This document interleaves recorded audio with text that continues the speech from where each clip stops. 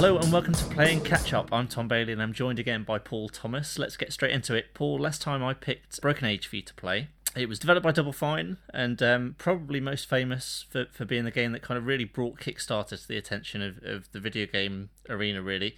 It raised just shy of $3.5 million off an original target of $400,000. That increased budget brought its own problems, which I'm sure we'll get into, but chiefly it meant kind of big delays to the game. I think originally they estimated around 8 months to make the game, with the target release of late 2012. It actually ended up being split into two halves. First one came out in January 2014, and the second one followed April 2015. Before we get onto the game itself, do you have many kind of strong feelings one way or the other around Kickstarter and the way it's used for games?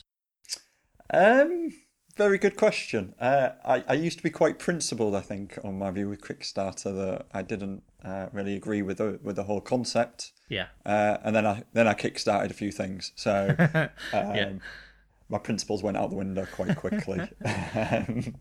I'm not sure how I feel about it as a concept, and I think it can lead to unrealistic expectations from people, particularly fan bases and whatnot. And I think I'm not sure how Broken Age was received by that fan base, given that I did not back it. So, yeah, in terms of full disclosure, I did back it at a relatively high tier.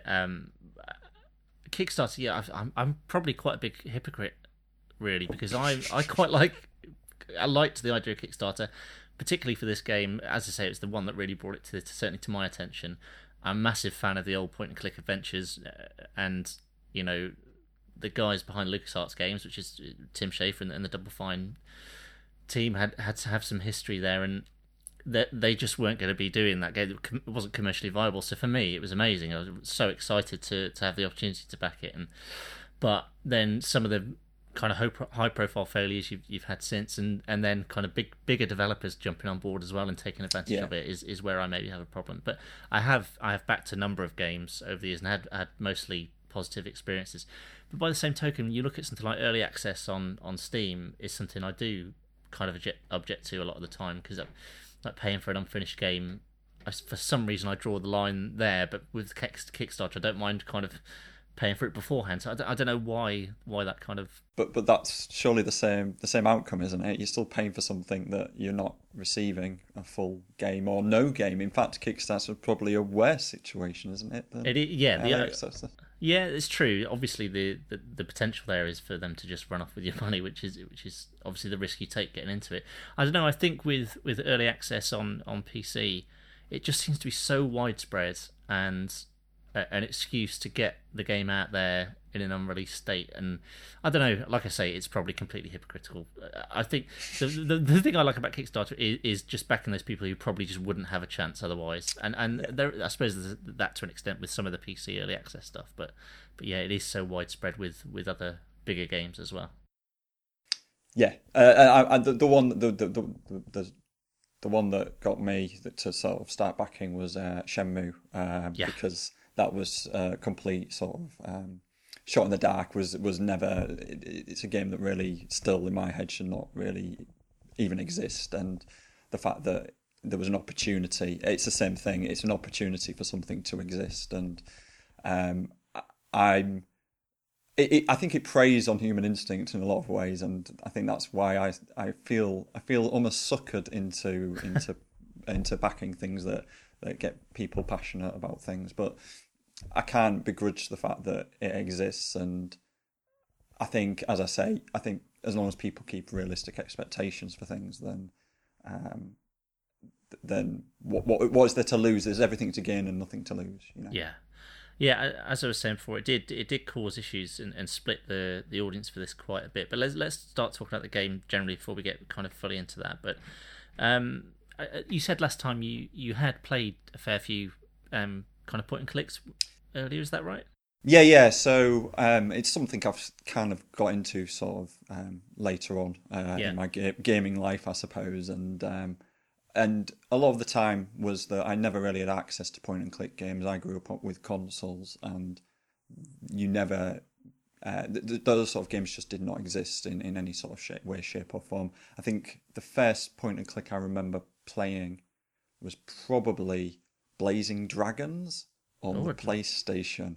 If you know what that is, that was a no, I don't know that one. It's a Terry Gilliam creation, so it's really? a comedic thing.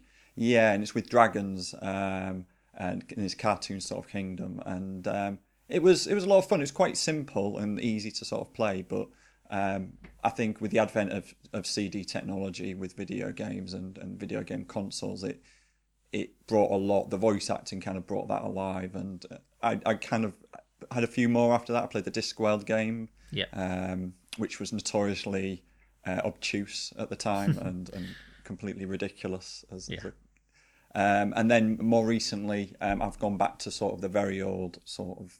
I can't remember what engine they were all written on, the early ones on the PC, but I've gone back to a lot of those point and click sort of games. So the LucasArts ones were the Scum engine. Yeah. So I've tried a little bit of, is it Loom? Oh, excellent. The Dig a little bit. I finished Indiana Jones, the first one of those, and I played the remake of Monkey Island, the special edition of Monkey Island as well. How did you find that? It's a bit strange, isn't it? Because Monkey Island has this backstory of being a very comedic game, and unfortunately, it's one of those games where I'm pretty sure everybody's told me the jokes already, millions of times before. So it's hard to kind of laugh with the scenarios in the same way. But it has a lot of charm, and I think that's the. But it's not even just the jokes. I think it's a lot of the tropes in that have been. You see them in other games, in other pirate games, and I think it's quite well worn. But I enjoyed it. I enjoyed it for what it was, and I do like going back to things which are so old in sort of style. I think it's really interesting to see how game design changes, I suppose, because those sort of games, notoriously point and click games, have these points where things don't work out well for the player. There seems to be no way of progressing, I suppose, is the thing. And I think the worst of it is the ones where people talk about sort of hidden pixel sort of point and clickers, where you're trying to find their element in the background which you haven't noticed, but is the key to sort of progress the puzzle. I can imagine playing a lot of these games back in the early 90s, pre-internet, must have been an incredibly frustrating experience, if I'm honest. I remember there was I don't think I ever ended up ringing it, but there was a special LucasArts like tip line if you were stuck on a particular puzzle and what have you. I would always wait for like the magazine if I was stuck on anything, or like try and brainstorm with friends. But yeah, those certainly the first two Monkey Island games and Loom, as you mentioned there, those three in particular really jump out as the early ones I played. And then Indiana Jones, was it Fate of Atlantis you played? Yeah, I thought the very first one, and I remember in that one particularly, there's quite a lot of dexterity type puzzles almost, where things move and you have to click on things in the right timings. And that, I think that's particularly an evil sort of puzzle to put in a point and click game in a lot of sense. I seem to remember, it's a long time since I played that, but I seem to remember that you could kind of choose whether you had a kind of pure puzzle path or kind of more physical challenges and what have you. I might be getting that mixed up with the other one. That sounds about right. And there's a lot of I think there's a lot of choice in locations you can go as well. That's what I remember mostly, was that you can go to the Himalayas and different places, and it's quite open ended. It's really nice in sort of a game like that to have a bit of choice early on. I think the dialogue might have changed depending on what path you took. Sure. No, it is, because I remember a lot of it's to do with the relationship with the female characters. I think there's different sort of endings you can get depending on how you've interacted with the different characters in that game, which is quite cool. Yeah. Did you ever play any of the Sierra games? So like Police Quest and King's Quest, those type games? Nope, never touched one of those. Yeah. Never really heard much about them or their legacy, to be honest. They were. I enjoyed them, don't get me wrong. LucasArts were always the ones for me, but Sierra were particularly frustrating, and certainly the early ones, there were kind of fail states as well. So you go along and you might, like, I can't remember a specific example. Like Police Quest was the worst one. So the first police quest, when you first go outside of the precinct and get in your car, if you don't do, there's like a police manual you get with the game, and if you don't read it, and it tells you basically walk around your vehicle and check your tyres. If you get in the car and drive off, like your tyre bursts as soon as you hit the highway, and then it's like game over. It's like, what the hell?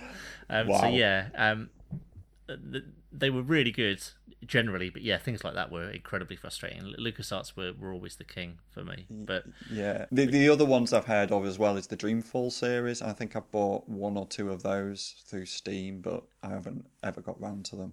yeah, it's bad of me. I've never played the Longest Journey's the original, which is supposed to be an absolute classic, and then yeah, there was Dreamfall.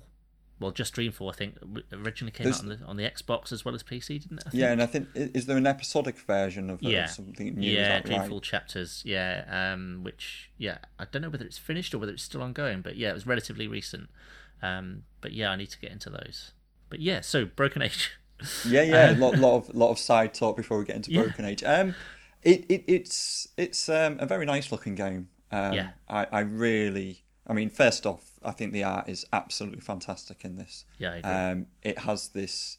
I can't describe the style. I find it strange. Is it painterly almost? Yeah. It has almost like brushstroke almost feel to it, and that just really captivated straight from the off. And I really dug the intro screen. The intro screen is really inviting to me as a concept. You look at it, and it's sort of 2 halves of, one character on one side facing one way and the other character the other way, and it gives that reflection sort of view. And the way the game starts, and you can just choose one side or the other side, and it kind of flows into it. Just really, really nice. And straight away, I think I chose the boy Shay to start off with, and straight away when the music starts and it all starts kicking in, it has this really great feeling to it of a good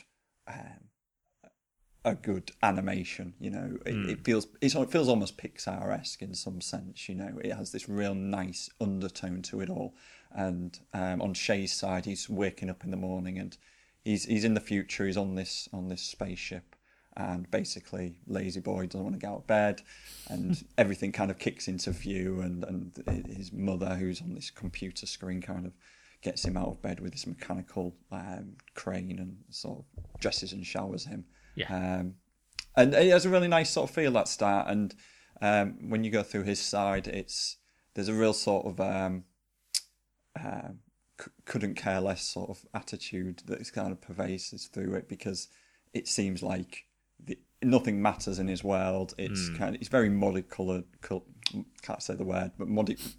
Yes, I'm not going to say it. But he everything's done for him. He has to do these space missions, which are basically save the toys from drowning in a sea of ice cream or the runaway train. And it has this really nice loop at the start where you kind of do the same thing over and over again. And then on the other side, and I can't remember the girl's name off the top of my head. Vela, yes. Yeah. So Vela's got a kind of a different sort of thing happening in her world. So her world's very different, and she's from a baking family.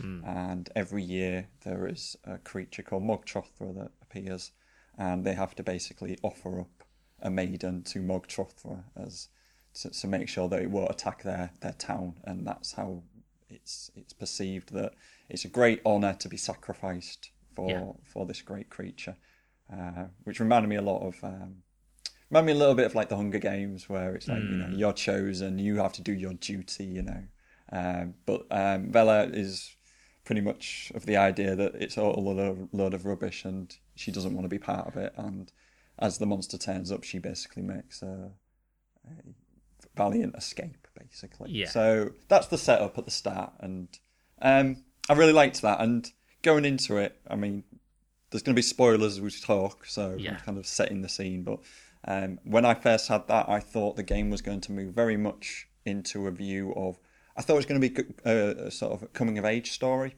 and I thought the two sides may be completely separate stories, but have parallel sort of themes at certain times, if that makes sense. So I thought it might be the girl trying to break out of her family and make a name for herself and kind of do whatever she's destined to do. And the same for the boy. I thought he'd break out of this cycle of being in space and I don't know, save somebody in space. And yeah, that's not really where the story goes whatsoever, is it? No, not quite. No, it isn't. And it progresses quite nicely. So on Vela's side, she moves into quite a lot of different kingdoms because she's from a bakery town, and there's other towns. There's a cloud kingdom, which was very amusing with all the religious undertones that has. It's fantastic. With all the lighty and sort of get rid of your possessions, live free and all of that. I thought was really cool. And then she moves to the seaside resort. I can't remember what that place is called. Oh no, they all stink of fish there. Yeah, which is fantastic. And they all think the maidens there are really sort of proud that they stink of fish, which I think is amazing. And on Shay's side, he breaks out of this cycle of banality and makes a friend with a wolf in the cellar. And basically, that's when you first get a sense of something odd happening, because he's very much like nobody else knows he's on the ship. The radar of the ship doesn't recognise that he's there, but he starts sort of asking him to basically plot a clock course for somewhere that's off the star charts, and he kind of goes along because he thinks that he's destined for better things, I think, and he feels like this is a proper mission, not like the other missions that the computer gives to him every day. This is something worthwhile doing. So he starts to do that, and then as the sort of progress, the two worlds collide. Yeah, like properly collide in a way I did not expect. Which is I fantastic. didn't either. Yeah, I didn't see it coming at all. And if you look back, there are clues along the way. Is there? Well, just in terms of so as you say, the wolf gets him to do this mission where he's picking up the creatures on the computer screen. Yeah, I picked up on that one after the fact. Yeah. So those are, you're essentially controlling Mog Chothra and picking up the maidens. But yeah, I didn't make that connection at all till after the fact. I looking back on it, I really liked the fact that there was that little clue there if you were kind of following it really closely. But yeah, no, that evaded me completely. It was a big surprise. Yeah, so I suppose for listeners who want it all spoiling at this point, the Vela finds a way of destroying Mog Chothra and shooting it down, and it turns out that Mog Chothra is actually the spaceship that the boy is in, which is kind of weird and insane and brilliant, and I really liked how they went about that. It threw me completely, and it left me thinking, okay, what's going to happen next? And then the second half of the game, which is where I'm guessing that is where the first half was delivered in terms of this part 1 and part 2 that we're talking about in terms that's right. Yeah. The games. So then the second half ends up that Vela ends up outside, I suppose. Yeah. Inside. So she's inside the spaceship area now, and Shay is now outside. So you have this crisscrossing of worlds where obviously they're taken out of their normal, whatever their world was, and put into another environment. And it worked really well.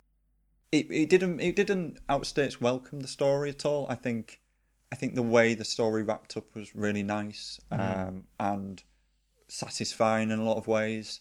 But I did feel like the second half was a lot more puzzly than the first half. The first half always felt like it was leading somewhere, and once that sort of big surprise had happened, the game became more gamey, I suppose, in a lot of senses. The story didn't really progress from there on, and actually it was more about how different characters sort of interacted from that point onwards.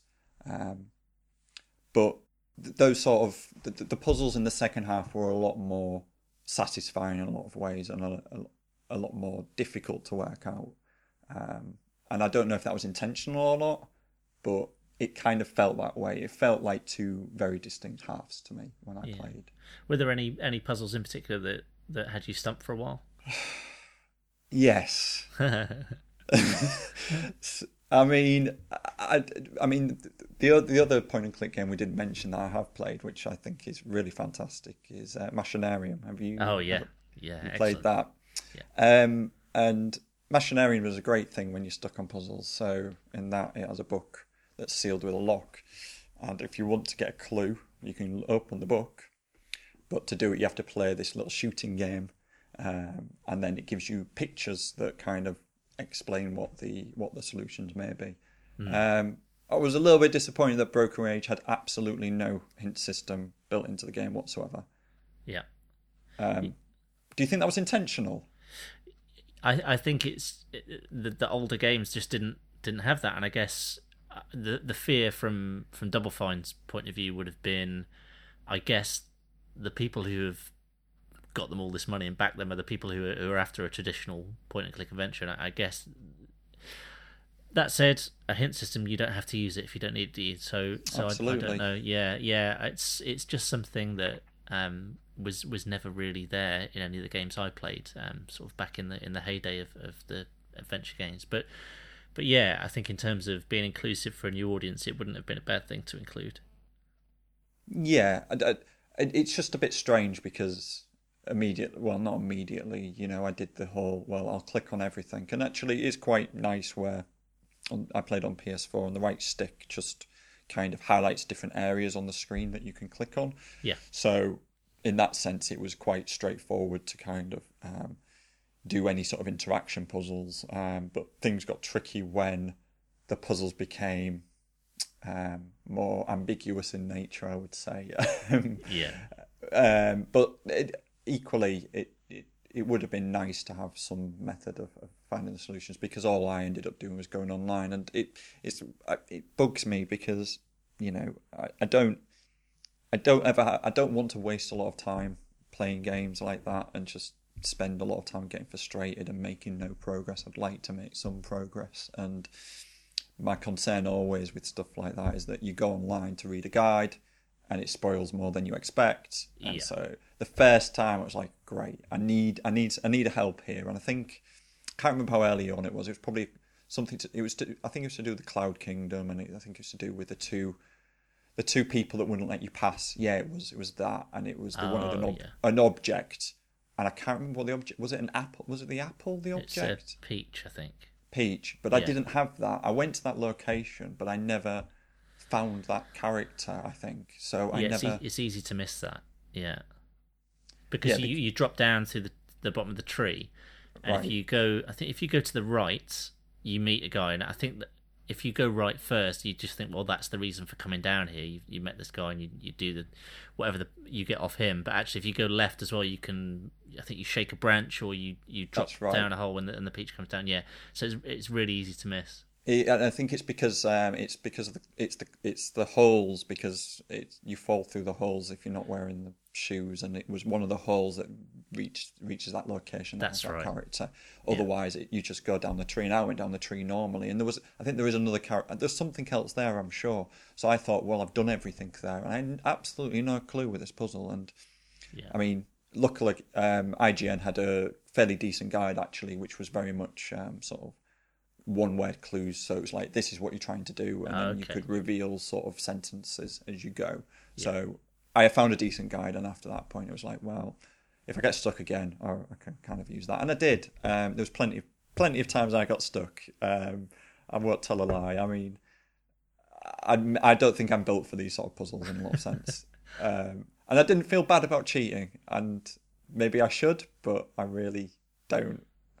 No, I don't think so. I think what you're saying is like, what's the point if you're playing a game and, like you say, you're going to spend 45 minutes walking around thinking, well, where's the one location I haven't got the final piece from? You're just going to get bored with the game. So I totally understand the reason for that.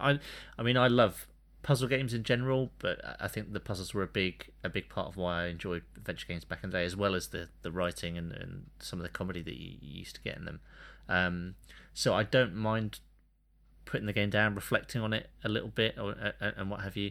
But yeah, there are moments in this and plenty of the other games where it's just not apparent. I think on a whole, Broken Age did a decent job of, although there wasn't a specific hint system, that if you are stuck actually talking to characters, you will get the odd kind of, they'll reiterate a point that you know, it becomes clear that that's something you need to kind of think tangentially on. Sorry. But yeah, no, I can understand the frustration. It's that type of game, really. But yeah, and some of the puzzles seemed very not cliched, but I could see the mechanics of it straight away. Like there was one with, and I think if you played enough of these sort of games, I'm pretty sure you would have picked up on it straight away. But the one that stuck out for me was, there was one where you have to get the pH balance level right of the liquid, and he talks about it, and straight away I knew, well, there's going to be an object I need to put in that raises it and an object that lowers it and something to test it. I just knew straight away, even before I knew what items it was going to be, just because I'd had enough experience with sort of point and clicks up to this point. But even so, some of the more difficult puzzles I don't think I would have been able to do. I mean, the $1 million question for me is someone who's obviously a fan who's backed this. Yeah. Did you cheat? And how did you feel about that idea of cheating or not, as the case may be? Were you going in with the idea that you wanted a pure experience like you had in the 90s, where you had no choice, and did you sort of take it at your own pace because of that? I did, and I must admit, when I picked the game for you, I completely forgotten I hadn't played Act 2. So I'd played Act 1 when it was released on PC, and then hadn't gone back and played the second half. No. So, yeah, completely forgot. So, so it obviously came on PS Plus, so I had it on the PS4 as well. So I replayed the first act as well, because it had been a year or so since, well, a couple of years actually since the first act was released. So I've played through all of it since the last episode, and wow. Yeah. I had originally wanted to go through without cheating, and I don't remember. Obviously, because I'd already done the first act, a lot of that came back to me relatively easily. I don't remember having to look anything up, but I do definitely remember being stuck in a couple of distinct places. There's one where you have to break the egg towards the end of the first act. I think you put the tap, whatever it's called, in to help the bird hatch. That had me stumped for ages. And in the second act, the first rewiring puzzle, I found that very frustrating. And then it repeats itself, and I was just thinking, oh my god, there's like 3 different puzzles along the same lines. Thankfully, the second and third I found a lot easier. One of them, much did easier. You cheat? No, I didn't. Okay. No, but wow. I did have to. There were. I probably should have done, because there were a couple of moments where I did do exactly what you said and wasted a lot of time, which could have risked me just getting really annoyed with the game. I suppose I would have ended up just looking at if I'd got much further without making any progress. But no, I kind of, perhaps big-headedly, is like, I've played loads of these games, it'll come to me, you know. And I don't mind, generally in games, I don't mind wandering around and exploring and revisiting locations and what have you. So I would tend to do that. Like you say, if you've played a lot of these games, you kind of know the formula. Never quite getting to the point of, well, I'm just going to try clicking, you know, every inventory item on each other, you know. But okay, I'm going to go back and speak to these main characters, see if I can get some clues. But yeah, there were definitely some frustrating moments that I could have alleviated actually, and probably would have enjoyed the experience more if I had just given in a bit more. But yeah, that rewiring puzzle was not fun to start with. The rewiring one was fantastic. I mean, I think there was a few parts to that. Which part of it was the bit that you couldn't do? Was it when you first put the robot in the machine and it's the symbols? Was it that part, or was it? So the first instance. Right. So okay, I couldn't get the connection of. Basically, relatively early on, I had all the colours matching the right symbols, but I hadn't got them in the right order, and I couldn't. I mean, it was a relatively simple solution in the end, but for some reason my brain just wasn't working in that way. I was just like, well, why isn't that happening? And I would end up rewiring it all different ways, when actually I just needed to do something very simple to finish it off. Okay, I see. Yeah. So you knew what you needed to get in terms of the symbols, but it was just you couldn't get it out. So because I'm going back to that part, because I've got quite. I mean, so when you put it first in, he puts up the symbols and he goes something. Shay goes, well, if I was back on my spaceship, I'd know what to do. Basically, is what he said. Yeah. And my dad came around on the weekend, and I was just like, look, it's bloody rubbish this, because he's saying this, and I was like, I don't want to spend hours going around the bloody spaceship trying to figure out where it is on there. And literally, the second I said that, it was like I'd instigated the conversation with the mum on the spaceship, and it was there in the picture. I was just like, oh, for God's sake. It's staring me in the face. Yeah. And it was fantastic, though. It was a real sort of eureka sort of moment. Sorry, go on. Go on. No, I was just going to say, did you have the same thing with that particular puzzle? Did that sort of reveal itself in the same way? Are you just so sort of laser sharp focus that you knew exactly what it was going to be already? I think I had already seen the picture and noticed there was whether had I noticed the shapes. I'm not sure actually. It wasn't that definitely wasn't the part that had me stuck. I think I found that relatively quickly, but yeah, for some reason it was the actual wiring that once I knew what to do, I just wasn't grasping it properly.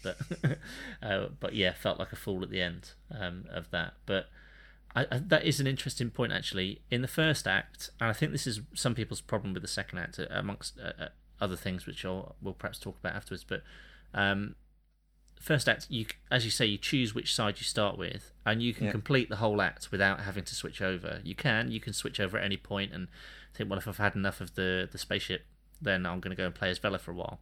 Mm-hmm. But I just played through. I forget who I went with first, and just played through with them and then switched. In the second act, you can't do that. There is a point where you do need to switch. Yeah. Not necessarily the best signposted thing. It was relatively clear to me that I wasn't going to get any further, but I think that's something that could have stumped people potentially as well, that, okay, in the first act, that just wasn't necessary, and you could just be walking around for a long time trying to work out what to do next. But I think the other main criticism it got in terms of the second act, which didn't bother me at all, but I think because they originally said, look, it's going to be, they asked for $400,000 originally, so $300,000 for the game and $100,000 for a documentary to chart the development of the game. And I think they were thinking, mobile game potentially, or certainly very, very small scale. Obviously, they made a hell of a lot more than that, which meant that their kind of vision got bigger, and the delays came in. I think when that happened, people expected, especially when it got split into two, okay, we've finished Act 1. When it came back to Act 2 and it was the same locations and all the same characters, I think there was a bit of uproar. Really? They were thinking, they were thinking, well, they've spent a year developing the second act. There's going to be whole new locations and all this stuff. Now, I think certainly as you experienced it, obviously it was all there for you to play when you did. It's not so much of an issue, you're not waiting that time in between. And as I say, even for me, that didn't bother me at all. I really loved the fact that they swapped places, and although you're speaking to the same people in the same places, you're having these different interactions and kind of drawing on your experiences from the first act. But yeah, that was a big issue, and obviously just the delays in general. I think I don't know whether they ended up seeking further funding to kind of to finish the game as well. I might be completely wrong on that, but yeah, there definitely was a big kind of hoo-ha about not delivering on what they quite promised, certainly not in the time frames. But no, I mean, as the whole picture, I loved it. I thought it was a really good game. Yeah, okay, that's really interesting. I suppose I think that's the problem with Kickstarters, though, right there in a nutshell, because I had nothing of that to colour my judgment on this. I really didn't realise it was split into two acts until you really sort of mentioned it, if I'm honest. Okay. I knew it was two acts, but I thought it was just two halves of the... It seems obvious to me that it's two acts, because you go back to those locations. Yeah. And I like games that kind of do that. They kind of went, well, we're going to jumble up the world a bit, you know, and it became like that. And it was really nice because you get the characters from the very first village ending up going to the Cloud Kingdom and following in the footsteps of the main character, and you get some of the characters sort of moving backwards in the world. Yeah. And I really liked this cross-pollination that kind of happened with the characters, or the changing in attitude. You've got the woodcutter who likes to work with woods, who then suddenly goes, nah, it's too passé, it's all about metal now, you know? It's like, it's fantastic. It's like, so I really like, and I think that's and and it just fitted with the theme as well, with the two halves and the two sides. Everything seemed very logical in that sense, and even the end where you've got these two Mog Chothras, everything's in twos, and it felt complete to me. It didn't feel separate. It didn't feel convoluted or anything like that. And I actually liked the fact that there wasn't more locations. It didn't need it. It had enough in sort of what the puzzles were there already. And actually, like as I said, I think the second half is much more difficult in terms of the puzzles because they build on each other. The wire one's a really good example because it goes, you fix the robot in that world, and then you have to learn what you've done with that, and then fix a different robot in the other world using something you've learned in the first world. And then right at the end of the game, you've got to learn to do it again with both of them. And it really kind of builds on that, and I really like that cross-pollination of the two areas. And what's equally fascinating about the wire puzzle in particular is that the solutions, or the way they've constructed the solutions to those things, are different every time. Because on the last one, it's very much... this one I didn't get, and I had to cheat to figure it out. But you rewire the one in, I can't remember the worlds now, but the one in Bella's world, you rewire it based on how it gets blown up, because he gets blown up, and you see the scorch marks on the there. Scorch marks, exactly. Yeah. I think that's fantastic. Yeah, and I can't remember how the colours work on that. I can't remember how you figured out what the colours were, but there was something else on that puzzle as well that kind of made you realise how that worked. Just really clever stuff. The other one, I think there's another similar one with the shoes puzzle, where you have to answer the questions to get through the door. And that confused me a little bit, because on that puzzle they have the chart in the background which basically goes, well, here's the chart to fill out, and I was expecting it to be interactive. And it wasn't, so I was like, oh god, I'm gonna have to get a piece of paper out and start writing some bloody notes again. And equally, the wire puzzles at the end, I had to bloody draw pictures, didn't I? I did in the end. That's how I got around it. But I like that in certain games, like you've played Her Story, haven't you? Yeah, absolutely. It's a similar thing. I just had pages and pages full of notes of like listening to those interviews and just writing down words I was thinking of, and something that gets me doing something like that is just a bit of a different experience, I think. So I don't mind getting the old pen and paper out every now and again. But I totally see what you mean in terms of it not bothering you, the two acts being in the same locations. I think honestly the whole thing was, if it had all come out as one package, I don't think anyone would have complained about it. It's the fact that they said, right, actually we're giving you Act 1 now, and then a year later, we're getting some more money together and we're going to build Act 2. I think the just expectations went through the roof, maybe. But no issue for me with it either. So it sounds like you liked the humour in the game as well. That's an interesting question. There isn't much humour in the game, is there? Just where you were talking about like the woodcutter, and I just mean the kind of, I don't know, it's not laugh out loud funny. Just no. I think some of the dialogue is quite wry, and I don't know. It didn't strike me as a humorous game, I have to admit. It struck me as a charming game, and I thought the characters were incredibly well written. That was the thing that struck more than anything, that they do character shorthand very well. Through a few sentences, you can pick up a gist of what this character is about, and that I thought it was excellent writing throughout because of that. You didn't need reams of dialogue to figure out sort of the personalities of these people, and the game does a really great thing that I love games that do this. So when you finish the game, you get little pictures of what happens afterwards, and what happens to these characters, and I love that because it just makes the world feel a little bit more complete, and it felt so well written. And I mean, the humor point was something that stuck in the back of my mind. As somebody who isn't really a fan of this, I did think because I've got this sense that people were disappointed in it, and this was even before you mentioned sort of some of the issues. And I thought the disappointment might have come from that side, the humour side, because it doesn't feel as humorous as as a Monkey Island game to me. No, But go on. I was just gonna say no. That is actually a good point. I hadn't even thought of. Yeah, you're probably absolutely right.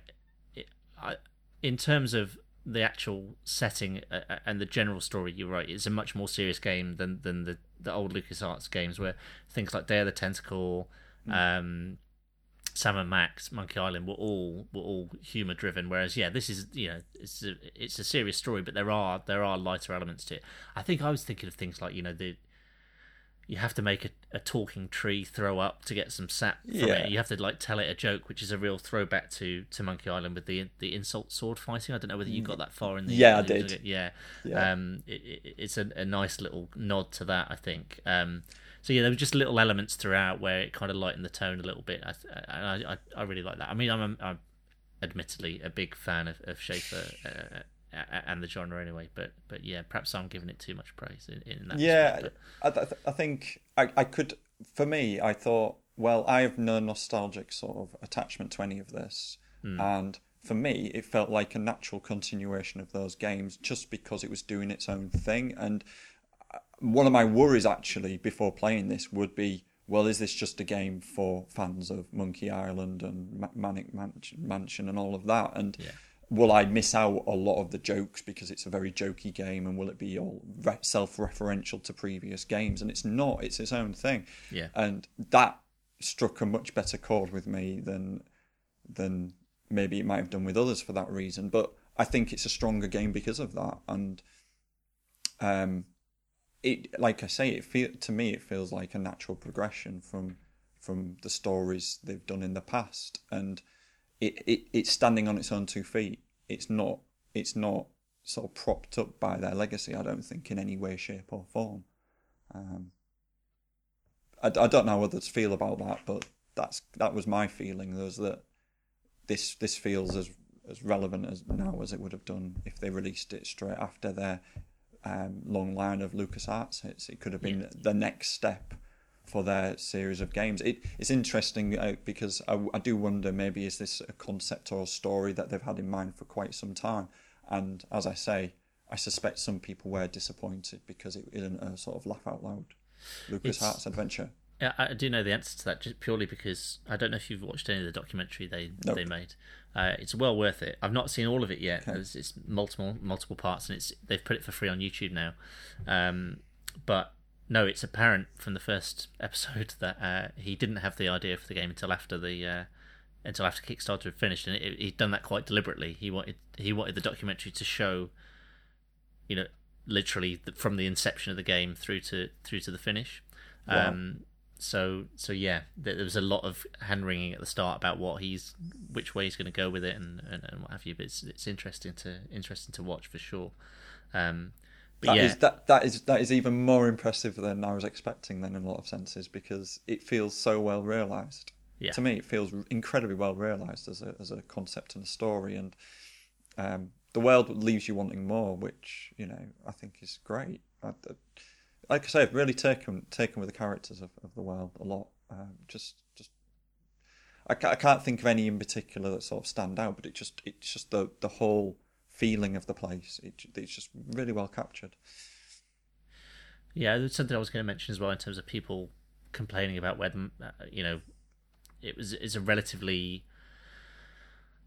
There's a fair few locations, but it's not massively sprawling. And I think when people saw the amount of money they got, but as you say, you look at the art style, and that's not, that was incredibly lovely to look at, and obviously took a lot of work. And but I think when they saw some of the voice cast, I think people were saying, "Oh, is that where all the money's gone?" Because you've got Elijah Wood and Jack Black has a small part in it, and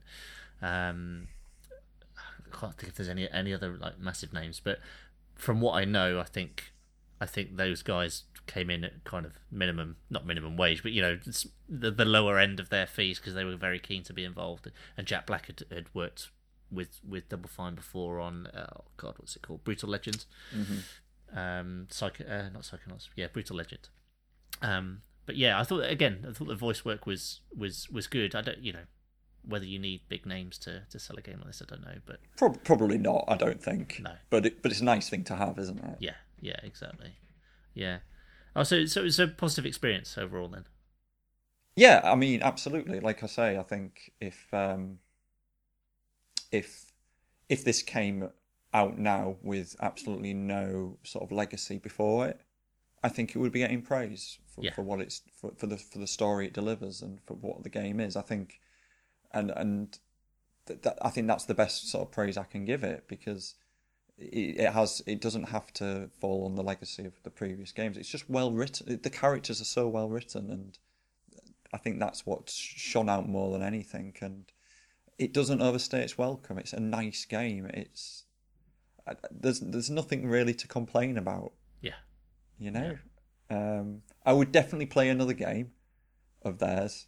Yeah. But again, it would have to be on the premise of it's something new. I wouldn't want it to be, well, here's Broken Age 2 now or something like that. You know, I think, and am I right in thinking, not Tim Schafer, but is it Ron Gilbert? Is it? Yeah. Yeah. Is he's done a Kickstarter that sounds or looks very familiar to some of the old previous games, I think. Yeah, it's called Thimbleweed Park. Yeah, and it's like the old pixel art type point and click. Looks very similar to the old Scum Engine stuff. I think that's due out early to mid next year, I think. So yeah, I'm looking forward to that as well. Yeah, well, again, I think things I've seen of that, for me, if it's too self-referential, then it's going to sort of turn me away, you see. So, as I say, Broken Age hit a good chord with me. The only thing, the one big negative, it's a fairly big one, repeating dialogue. Right. Within the first minute, I had repeating dialogue. Oh, really? Yeah. That's frustrating. Yeah. Which was a bit, didn't like that. Yeah, no, I can understand that. Yeah, and it's very noticeable in Broken Age. And again, it says something about the budget. I thought, well, at least they'll cycle the answers to sort of wrong answers. I'm with you. They don't. They literally say the same line straight away, which annoyed me a little bit. But it's only a small thing, you know. Yeah. I'm just trying to think in terms of other adventure games whether they've got anything else on the horizon. I think they're doing a remaster of Full Throttle. I don't know whether you played that. No. Yeah, that's a good one.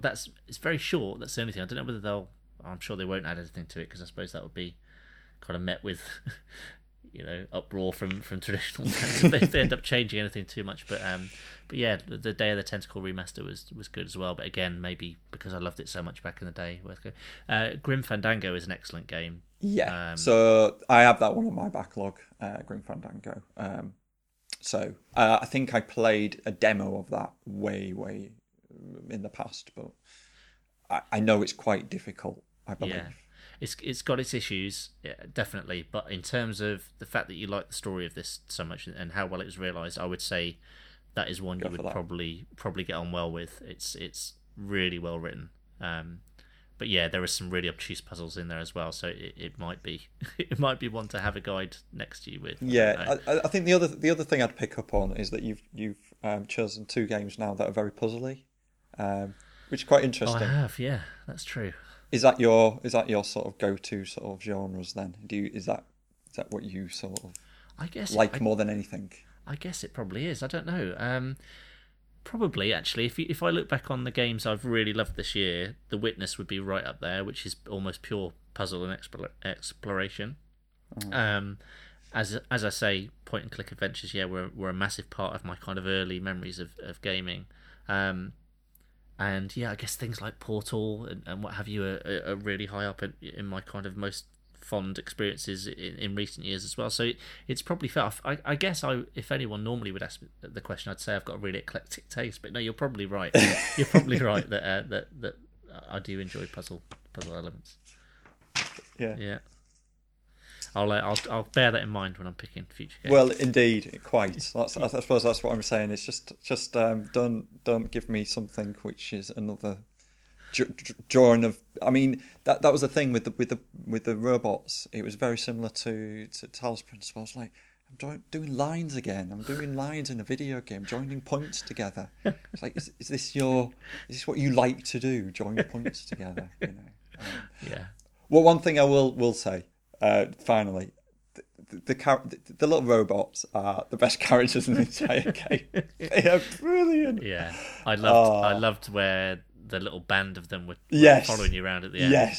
Yes, that was the best. And the other part I really liked was the fact that there was this idea of the two different spaceships had different ways of moving around the star system. One was based on weaving, and the other one was based on music. Which I thought was it's totally absurd, but really humorous.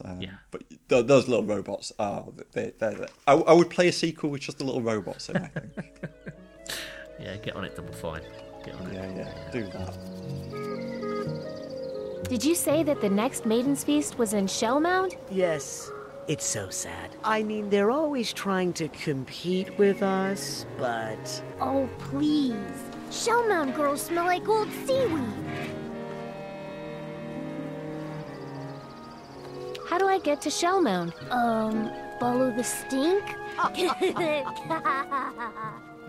Okay then, right, that's that well covered. You picked Gravity Rush for me. Did you want to sort of just go over why you picked that? Yeah, well, shall I say a little bit about what the game is and sort of the reception absolutely. and things like that first, and then I'll sort of explain sort of maybe why I chose it. So Gravity Rush is a game made by Sony's internal Japan studio, and it was originally released for the Vita in 2012. I think it was a launch title for the Vita, and the game uses a lot of its features in terms of tilt and touch and so forth. It was then re-released this year on PS4 under the title of Gravity Rush Remastered.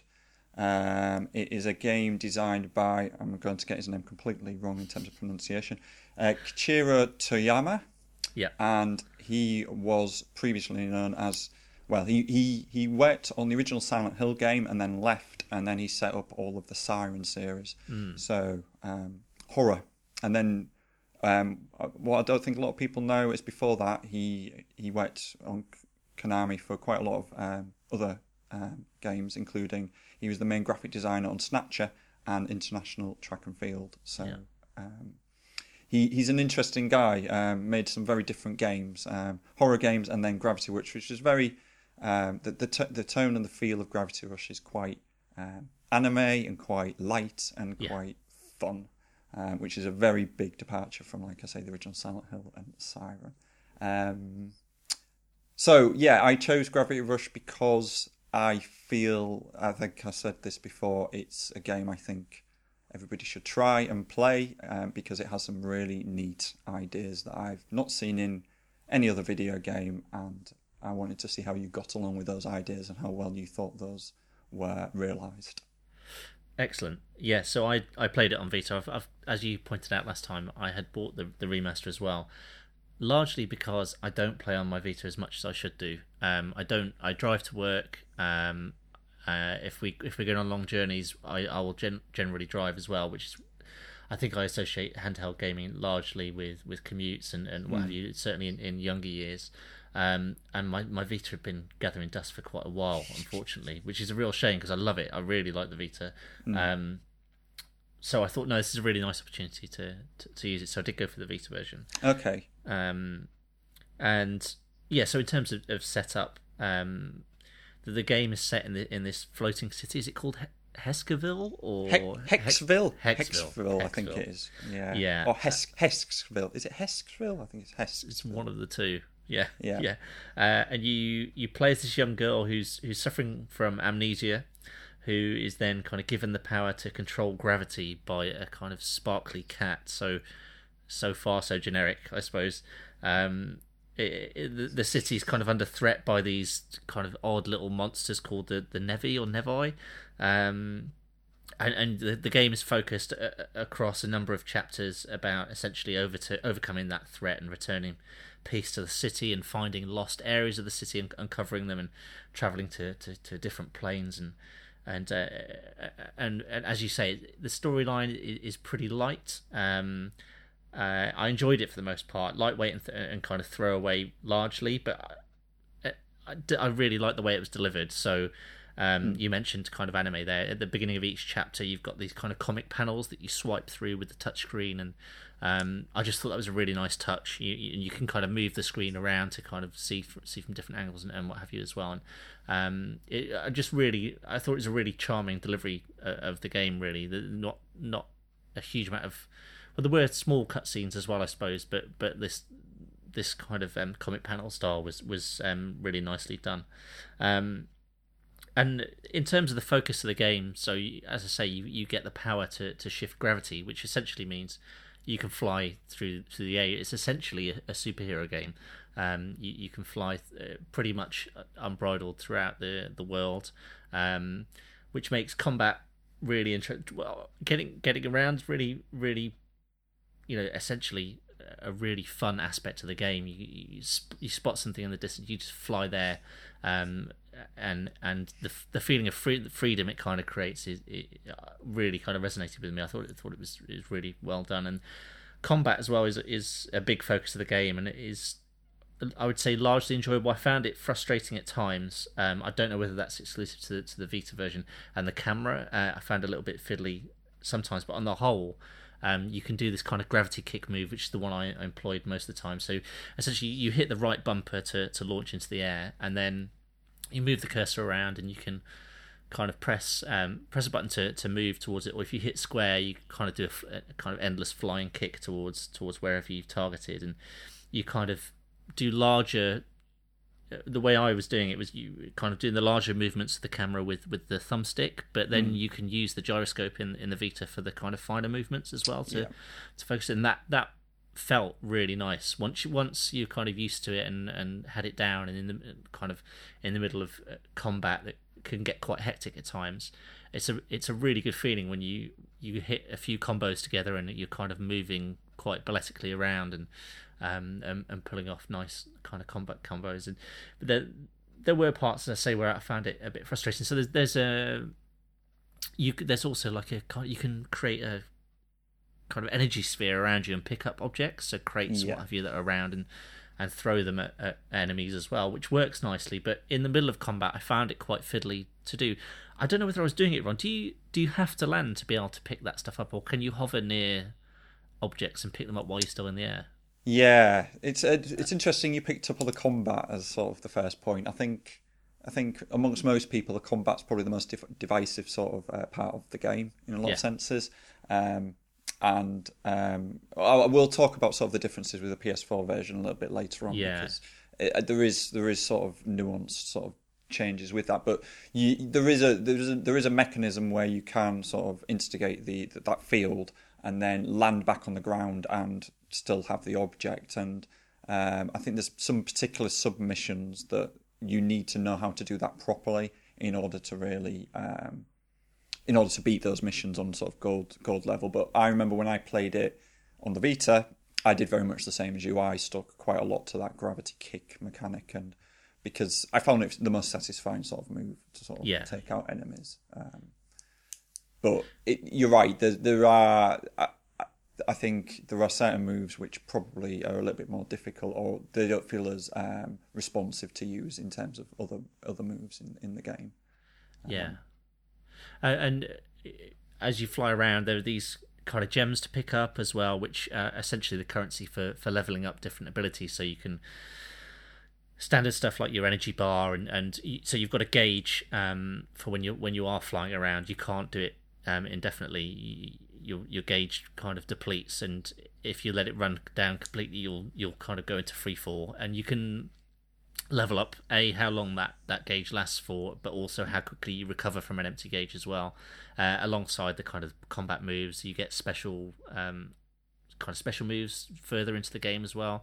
You unlock 3 of these kind of special attacks, which are really effective as well, work nicely. And actually, once I had leveled a couple of those up, I found the combat much easier towards the end. Probably a little bit. I started to rely on it too much, maybe 3/4 of the way through, and actually was stopping myself from using it all the time because I wanted some challenge there still. Because while I was, it's a balancing act, I suppose, because I'd been playing it for quite a few hours by that point, so I was definitely getting more proficient with the general combat.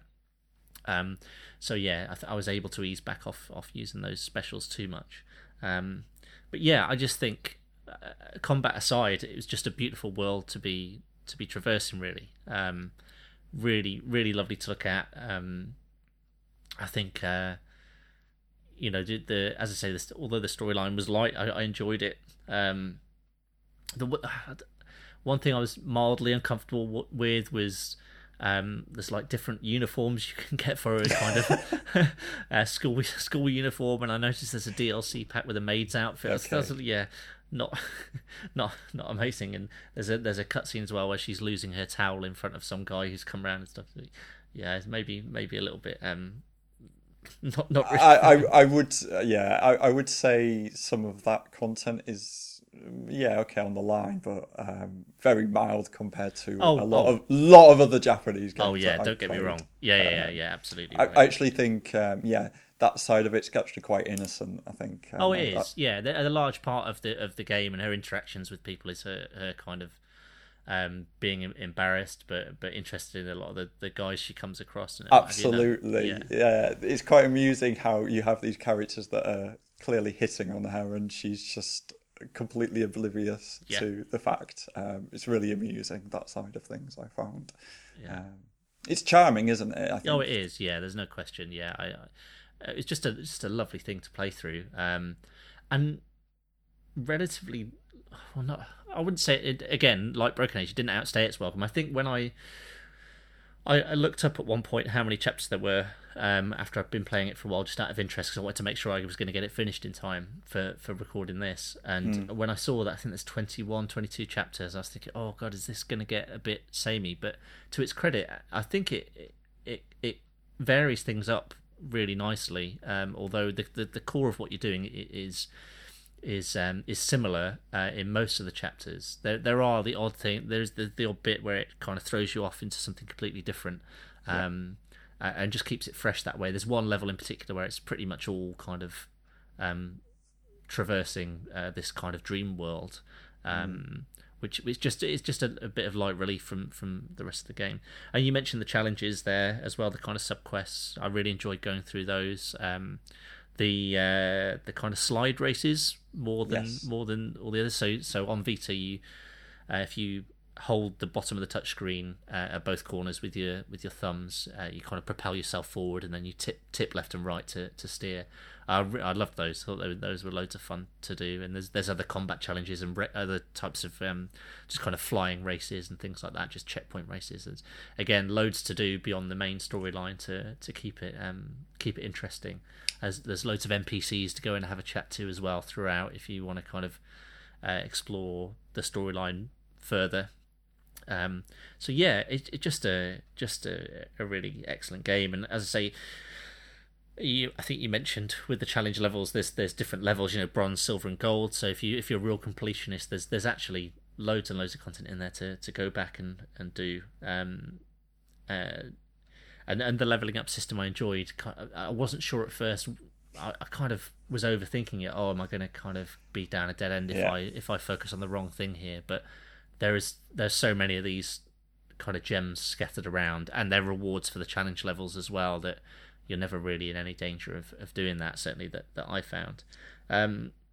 So in terms of the differences between the Vita and the PS4 game, then is there anything major there? So it's interesting you mentioned the slide stuff. I think I've got a couple. Well, I've got a few questions. I mean, one of the things I'm interested in, because I felt this, and I don't know if you felt the same, but were you struggling at first with the controls? Was it a bit of a struggle, or was it kind of natural? And then I suppose my follow on that, did you get better at the game, I suppose? Yeah, I definitely do think that. I definitely found it fiddly at first, and I think I attributed that to the fact that I hadn't played on the Vita for a long time, as I mentioned before, to be honest with you, because maybe I just wasn't used to... because you can swipe the screen to avoid attacks and things. So you have to be quite dexterous at times if you want to take full use of the controls available to you. But no, I did find it fiddly at first, the combat in particular, because because it's a 3D world, something might be firing at you from behind that you don't know about until you're getting hit by these blasts. And yeah, because it's quite a complicated game. Well, it's not complicated. That's probably unfair. It's quite an elegant system, but traversing around, flying around. As I said, as I went later, you can get into these kind of really nice flows of attacks and what have you that early on you just don't have the ability to do. And I think the game kind of leads you in by revealing abilities gradually. But I definitely did find it fiddly to start with. Yeah, was that your experience with it? Yeah, and I think I think the game purposefully possibly does that, because I think you're right. It doesn't throw all the abilities at once at you. It kind of gradually leads you in. But I think it's maybe tied in with the storyline a little bit. You've got this character who's in a world who doesn't really understand their powers, and if you look at the animations, it's always like, it looks like she's falling everywhere, basically.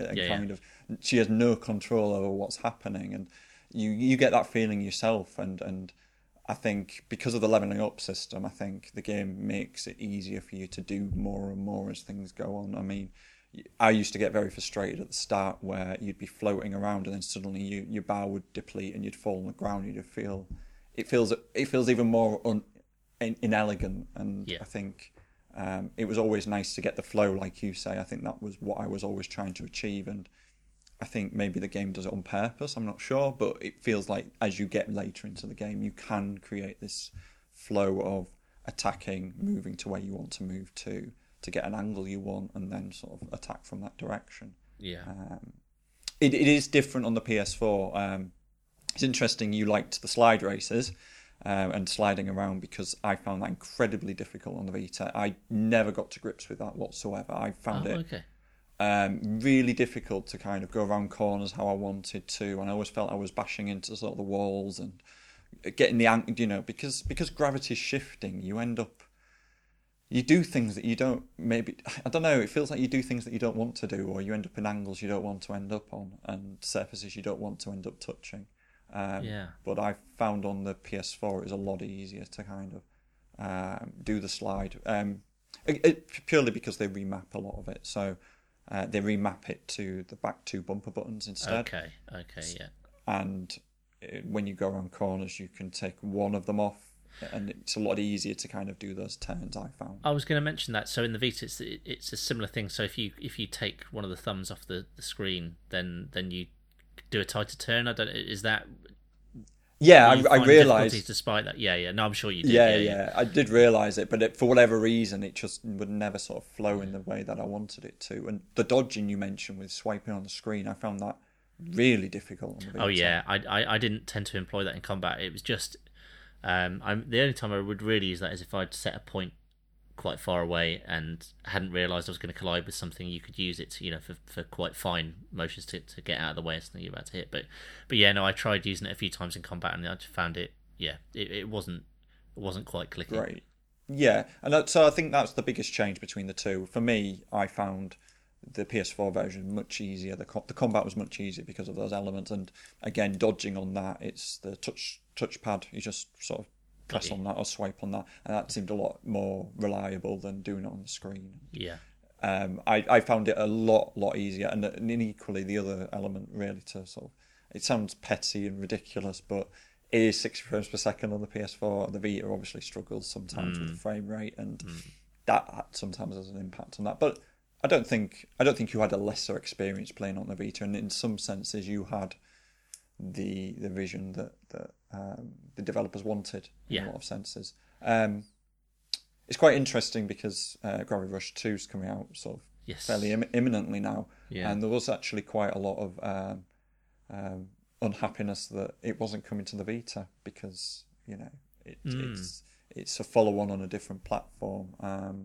How do you feel about that idea that you've got a game that's obviously made? I think it's quite clear that it's made for the control mechanisms of the Vita. I think if you're going to pick a game to show off the Vita, there isn't many that will show off a lot of the different elements. I think Gravity Rush is a good choice. I think Terror is a good choice. But after that, you struggle to find things that use the features well. So, how do you feel about the idea that it's not coming to that platform? And do you I think it's going to be too it's detriment? probably inevitable from a commercial point of view at this point, because they seem to have abandoned it, unfortunately. Quite. Yeah.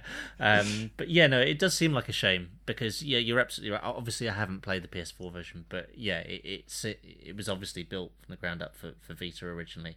But I'm sure there'll be differences, and they'll take that into account. But no, it's something that I was obviously aware that the sequel was coming. I haven't read much about it at all, to be honest with you, because I just thought, well, I don't want to colour my judgment of the first game before I played it.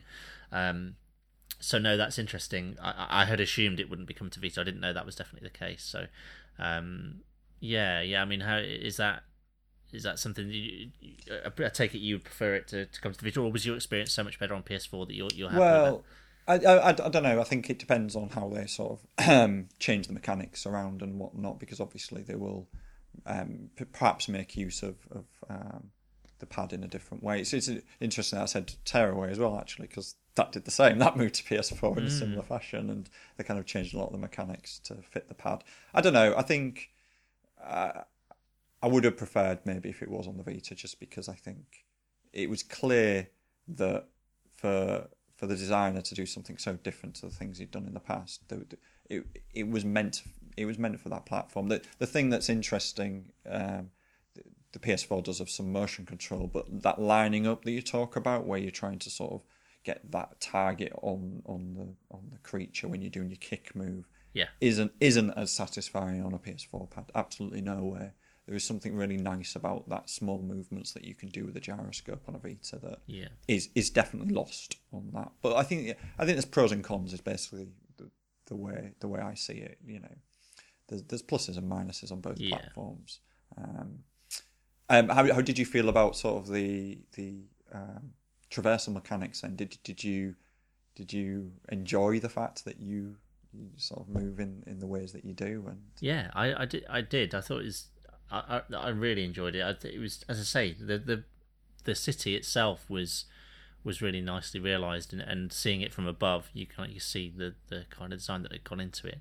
And yeah, I found it quite an elegant thing, and you could obviously, you're going quite fast anyway, but you can hold down X to rush faster through, and yeah, you got a really nice sense of freedom, as I say, kind of floating around and doing it. Because again, I wasn't sure whether I was doing the right thing, but I had pumped all of my points into the gauge quite at the start, so I was able from very, very early on to be able to be flying around for long periods of time. So I can see that perhaps would have been frustrating otherwise. But I did exactly the same as you. I was the same. Very early on, I was like, no, I want to be able to move around very quickly in this environment. And it's interesting. I think that sort of game, if you've tried to play that as a normal game, it's completely the wrong way of sort of walking around in that game is not what you want to be doing at all.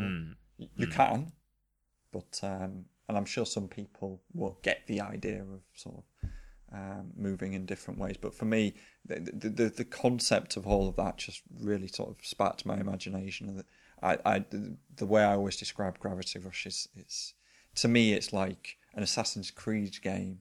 But instead of sort of walking around and climbing on rooftops, you tip the world sideways like a snow globe, or upside down, and you get your little man to go to wherever you want it to go. You know, and there's something immediately satisfying about that to me. Yeah, you can move like that.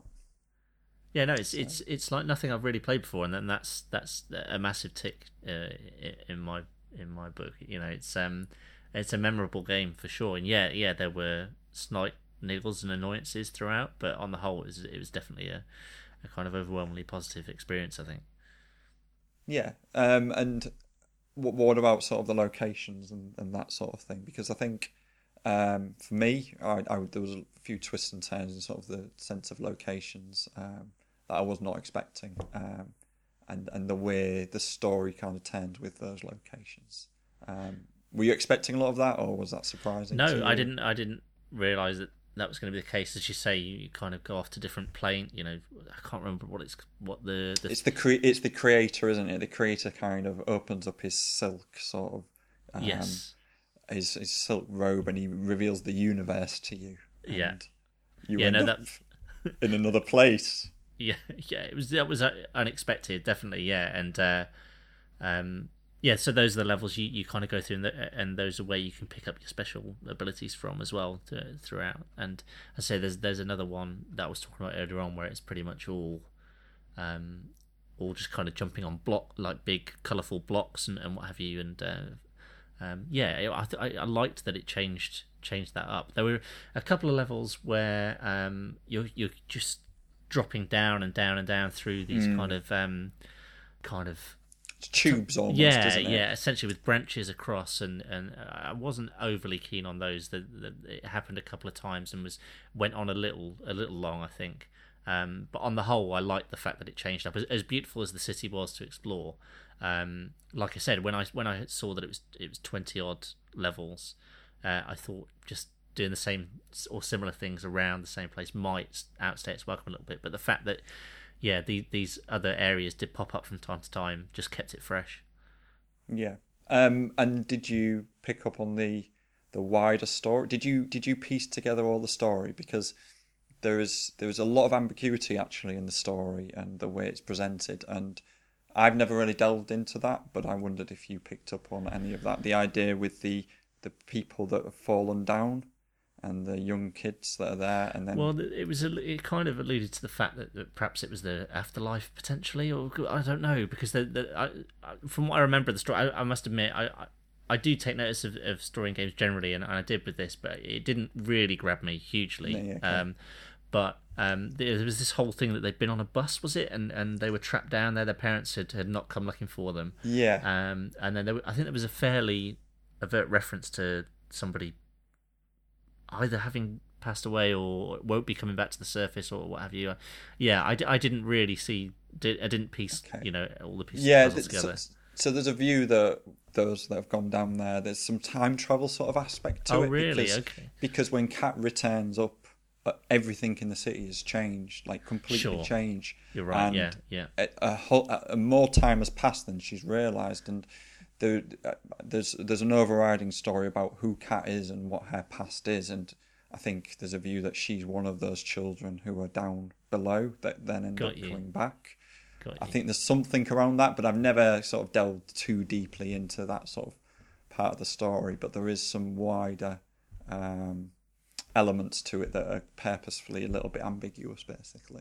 I do remember that now that you mention it. Yeah, she feels like she's been gone for like a week at most, and they're all saying it's been a year. And yeah, everything's changed.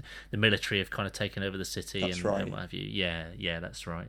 Yeah, no, I'd forgotten about that, I must admit. Yeah. No, it's, but again, I for me that was the thing that sort of really struck me with the story. It's very light, like I said at the start, but there are sort of bits of ambiguous sort of nature of it, and it's not. I don't think the story is always linear, and I think again that's sort of an interesting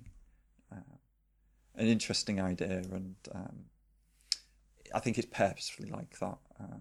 As I say, it reminds me. I don't know how much sort of anime and whatnot you've watched, but it reminded me a hell of a lot of things like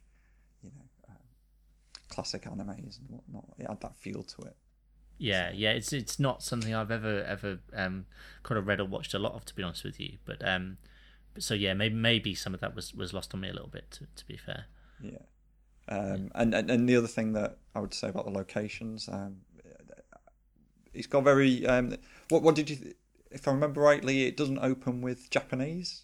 Is that right? The first few words are not actually in Japanese. I don't remember. So it's actually in French. Right. Yeah. That's right. With the apple falling down, there's a few bits of French in the game. Yeah. So I think that really came through. The Parisian sort of feel of the city. Yeah. Came through a hell of a lot, and some of the architecture in the end of the game was very different to some of the architecture in the middle and the beginning of the game as well. So I liked all of that. It reminded me of the old Metropolis movie. Some of it, which is with the buildings, really sort of almost decadent sort of Art Deco sort of buildings, and the sort of the lines of the way the world is drawn. Really, I really liked as well. That things far away have this pencil look almost, and as you grow nearer, the textures sort of pop pop in and Yeah, that's it. Yeah, no, it's yeah, the as you say, the architecture, just the whole look of the city was really charming. I did really enjoy that, and yeah, just the look of the game generally was as I say, it's not the type of game I would play. It would be my go-to game, but no, I'm really glad you picked it for me. I enjoyed it a lot.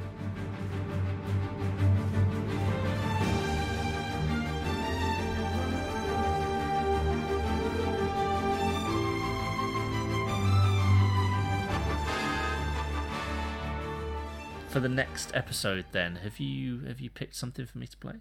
I have picked something. Yes, I think I'm going through games that are my favourite games, and I think you know that's a good start. I think I'm going through. So far I've picked games that I really like, from one degree or another. So I've got another one that's right up there for me, and I'm going to choose for you to play a platformer. Okay.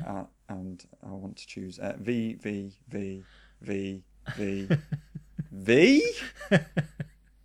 Okay.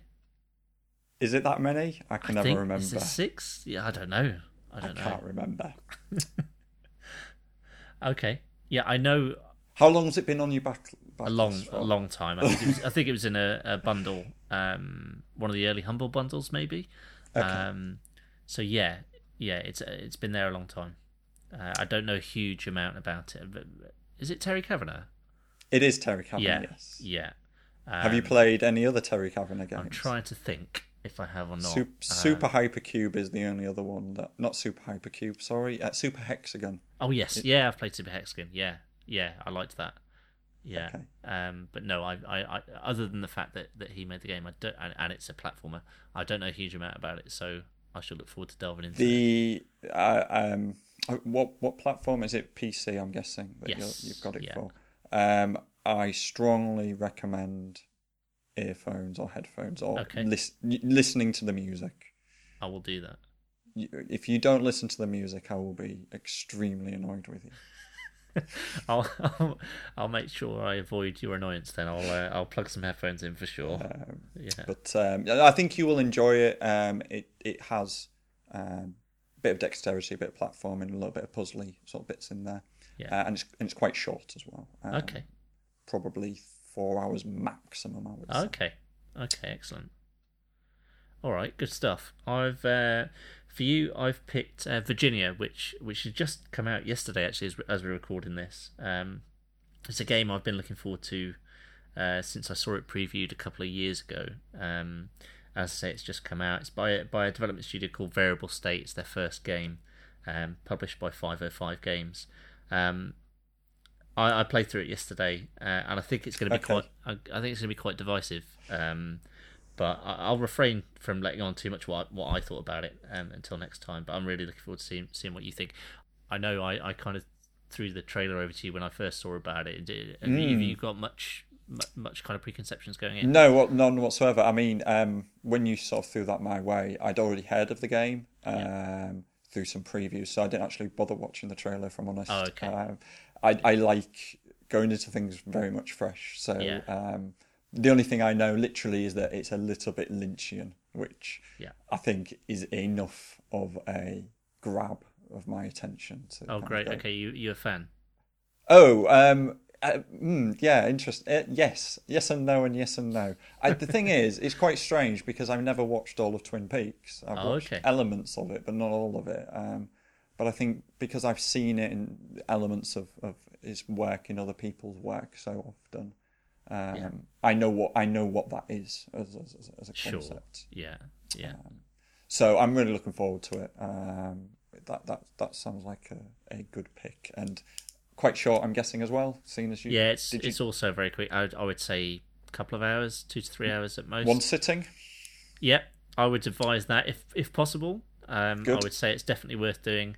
I would go similarly. I would go headphones. The soundtrack is worth commenting on next time. Okay, I will absolutely make sure that I also listen to the soundtrack. Yeah, and I would say it's without giving too much away. They've gone for a certain aesthetic. Don't give anything away. I know. Don't I would just say I would go like lights out, darkened room, headphones. Okay. I would say go for that. Make a setting of it. Make a night of it. It's basically what I'd say so. Yes, I'd say so. But yeah. So a couple of quick games for us to get through. Then that's cool. I think that's wise with Christmas on the way. I think some nice short games for us to play and comment on. I think that's good. All right, excellent. I'll look forward to the next episode in that case. That wraps it up for now.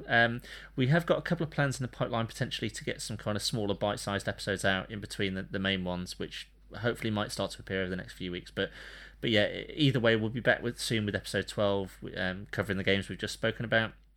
In the meantime, if you want to drop us a line, we're on Twitter under the name CatchUpPod, or you can drop an email to hello@playingcatchup.co.uk.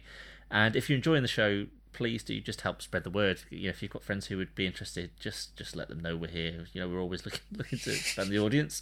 Try and get above 2 or 3, be good. But for now, thanks for listening, and we'll see you next time. Bye.